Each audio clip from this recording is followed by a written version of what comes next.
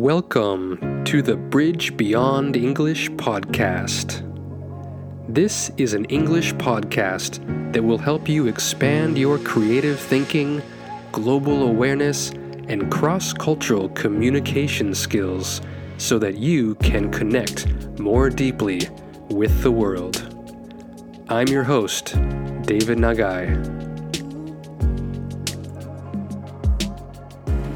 Hello and welcome to the podcast. Today we have a special guest, my friend Yao.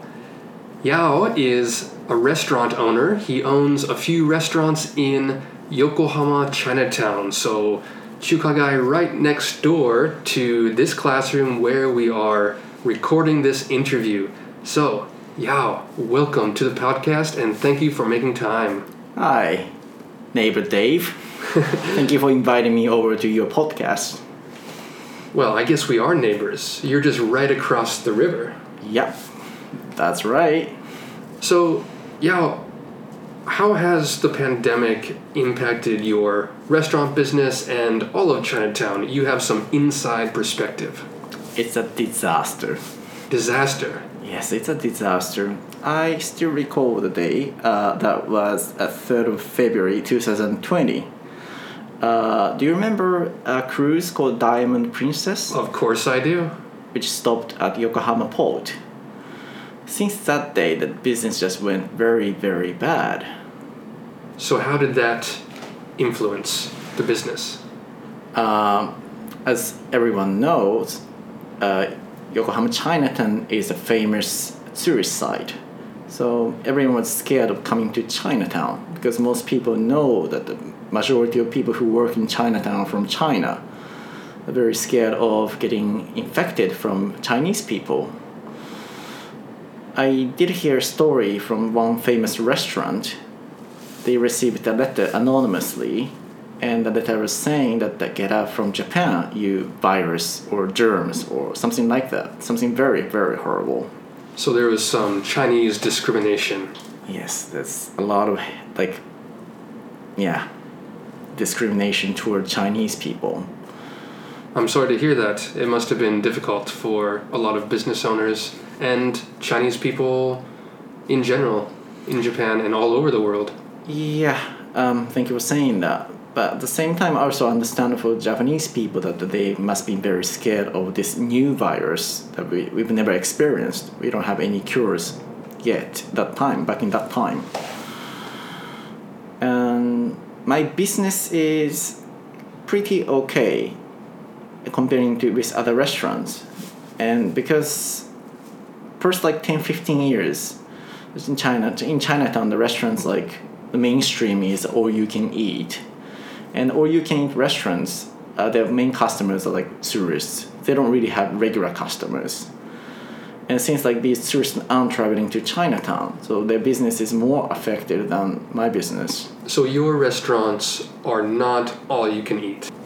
I would say my restaurant is more authentic Chinese restaurant. Ah, okay. I would say that's how I categorize it. I might be wrong. So what's the difference between all-you-can-eat quality and a restaurant like yours with more authentic cuisine? Okay, all-you-can-eat restaurants is low budget. It's one person under 2,000 yen-ish. And that comes with beverages and all-you-can-eat. You can order 120 dish to 150 dishes.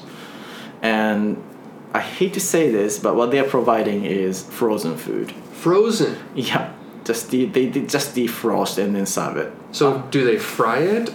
Or put it in the microwave? They just put it in microwave, or they do some stir frying, but it's already made from the factory, so okay. Yeah, they're not really cooking it; they're just heating it. So they just cut open the plastic bag and put it in a bowl in the microwave. Yeah, not every single one of all-you-can restaurants are doing that, but majority are definitely doing it. Okay. That's what I hear from people from Chinatown. Okay, very interesting.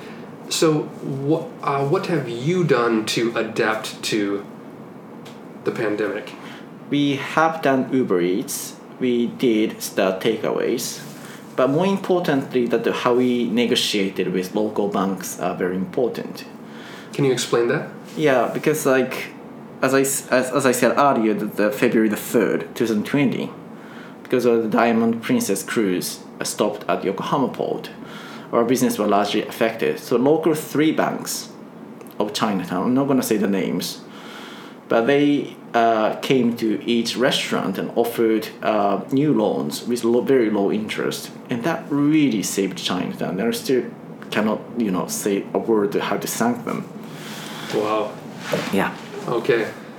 So, what days of the week or times of the day have been impacted the most by the pandemic? Nighttime. I mean, the evening. Right. Dinner time. Well, because like Chinatown is right next to Kannai, where a lot of business buildings and offices are. So there are people who go to these offices for work and they just come to my restaurant for lunchtime. So lunchtime is still busy actually. For like, seeing this 1 year and a half, seeing number of customers, it's not that changed. Okay, so mostly evenings. What about weekends? Weekends, during state of emergency, the first one, the second one, business pretty much like was nothing. I couldn't really see the point of opening it. So did you close for a while? We did not. The first state of emergency, we did close for 2 months. And then the second one, we opened from the afternoon till 3 p.m. ish. Until the afternoon, because we knew that no one's coming to eat dinner in Chinatown, so we just focused on lunch times. Okay, and you have several employees, I understand. How were you able to support them during this time? Aren't a lot of them from China and here on work visas? Yeah, that's right. We didn't really cut anyone, because we were subsidized by the government. It's called Employment Adjustment Subsidy. Okay, so you received a subsidy. Yep. So we basically paid their wages and also paid this like money from this subsidy. So you were able to pay their full wage or adjusted? I would say it was cut by 25% ish. Okay, so everyone had to kind of take a cut, but you were able to take care of them and give them at least the basics. We are trying our best because they are in Japan with working visas. So if they are not working and they have no permission to stay in Japan, and under this circumstance, this COVID crisis, it's not easy for them to get a new job. Right. So I think it's a company owner's responsibility to take responsibility to maintain their lives. Right. As you adjusted to do more takeout service and Uber Eats, how much did that increase your business, or what percentage of your business was takeout? Seriously, it's not that much. Okay. Yeah. So only a fraction of your total sales. Yeah. I gotta say, it's like takeouts, Chinese food is not that convenient. I mean, today I had customers, they did have takeouts. It's like 2,000,000 yen. Mm-hmm. That's quite a lot of food. About 10 different dishes. Okay. So, yeah, at 20,000 yen takeouts. So, Okay. There is demand, but not that much. Do you see any bad examples of how people have adjusted? I said earlier that 3 banks offered low interest loans. Right. There's one restaurant which just opened end of the year of 2019. And that loan requirement was that the business has been open at least 1 year. So they won't qualify, so they just closed after like 2 months of opening a restaurant, which was very, very sad to see it.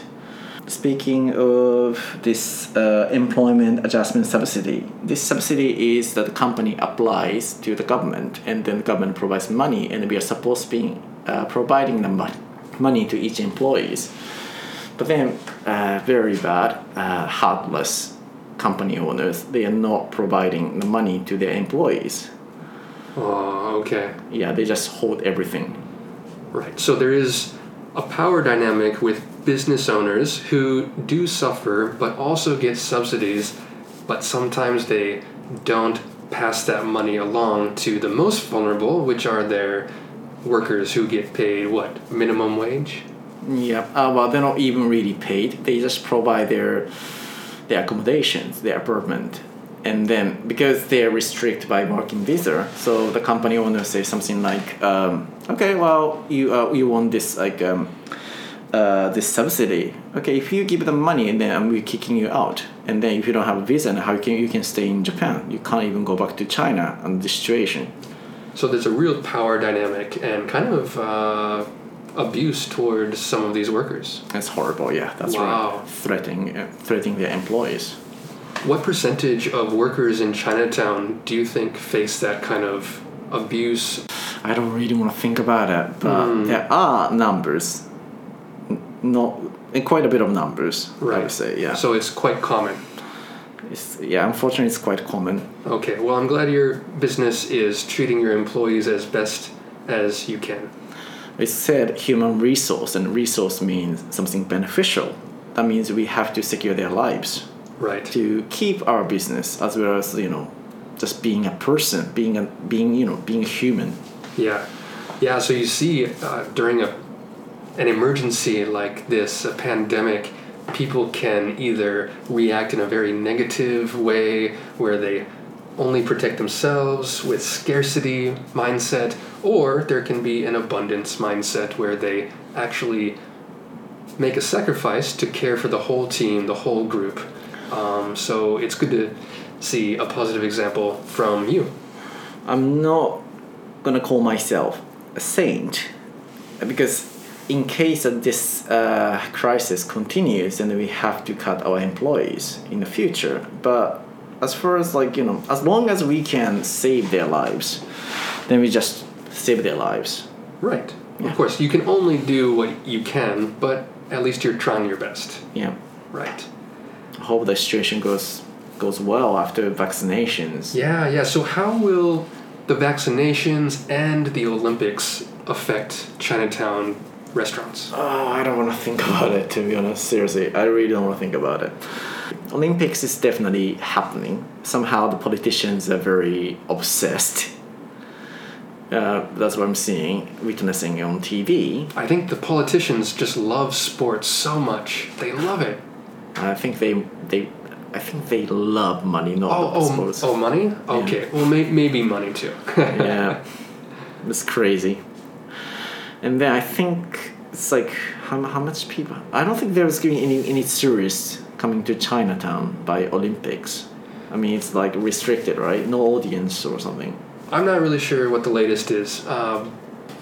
So that was originally what they planned, right? Yeah. But I thought they talked about switching it. Yeah. So I have no idea what the latest information is. I'm a bit confused as well. Right. And there's going to be some kind of event at Yokohama Stadium right by Chinatown, right? Yeah, that's what I'm scared of as well. So perhaps that could influence some influx of people from different places. There might be a little boost to local economy for just a second, I think. And then what would be the aftershock? Probably just the virus. Yeah. Right. Just dropping, there are not millions, but a lot of 90,000 people coming all over the world for the Olympic Games, like TV crews and stuff. So if they spread viruses, and then there might be, I saw in news that this Japanese doctor saying that there might be Olympic variant.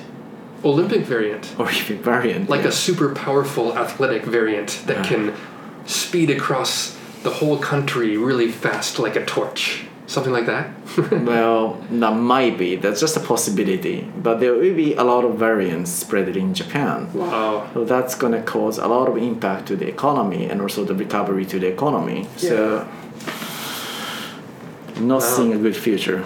Yeah, so we can just cross our fingers and hold our breath as we think about the Olympics and what that will do to the potential spread of new variants.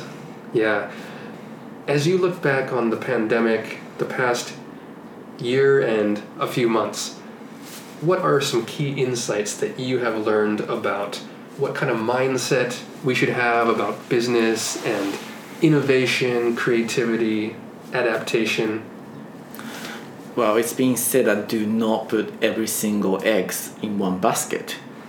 Same principle, just don't focus or don't do business just in Chinatown. You have to find something else in case something like that happens. That's something I learned. So diversify your investments as much as possible. Exactly. And also find another way of distributing your food business with like different way. For example, just work with different companies, make your own like frozen food. Because Chinatown does have its branding of Yokohama Chinatown, which is like the largest Chinatown in the world. And also I hope everyone knows in Japan that where Yokohama Chinatown is. Has got a popularity, so it does have its branding image. So if you work with other companies and just create your own dumplings, like frozen dumplings, or just work with other companies to create your like special sauce of your restaurant, right, and distribute it.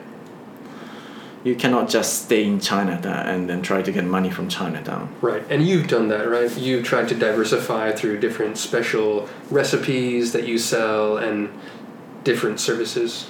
We are trying. We're not saying that it's 100% succeeding and we're very happy and we are rich, but we are working, and we did work with other companies to distribute our food with different way.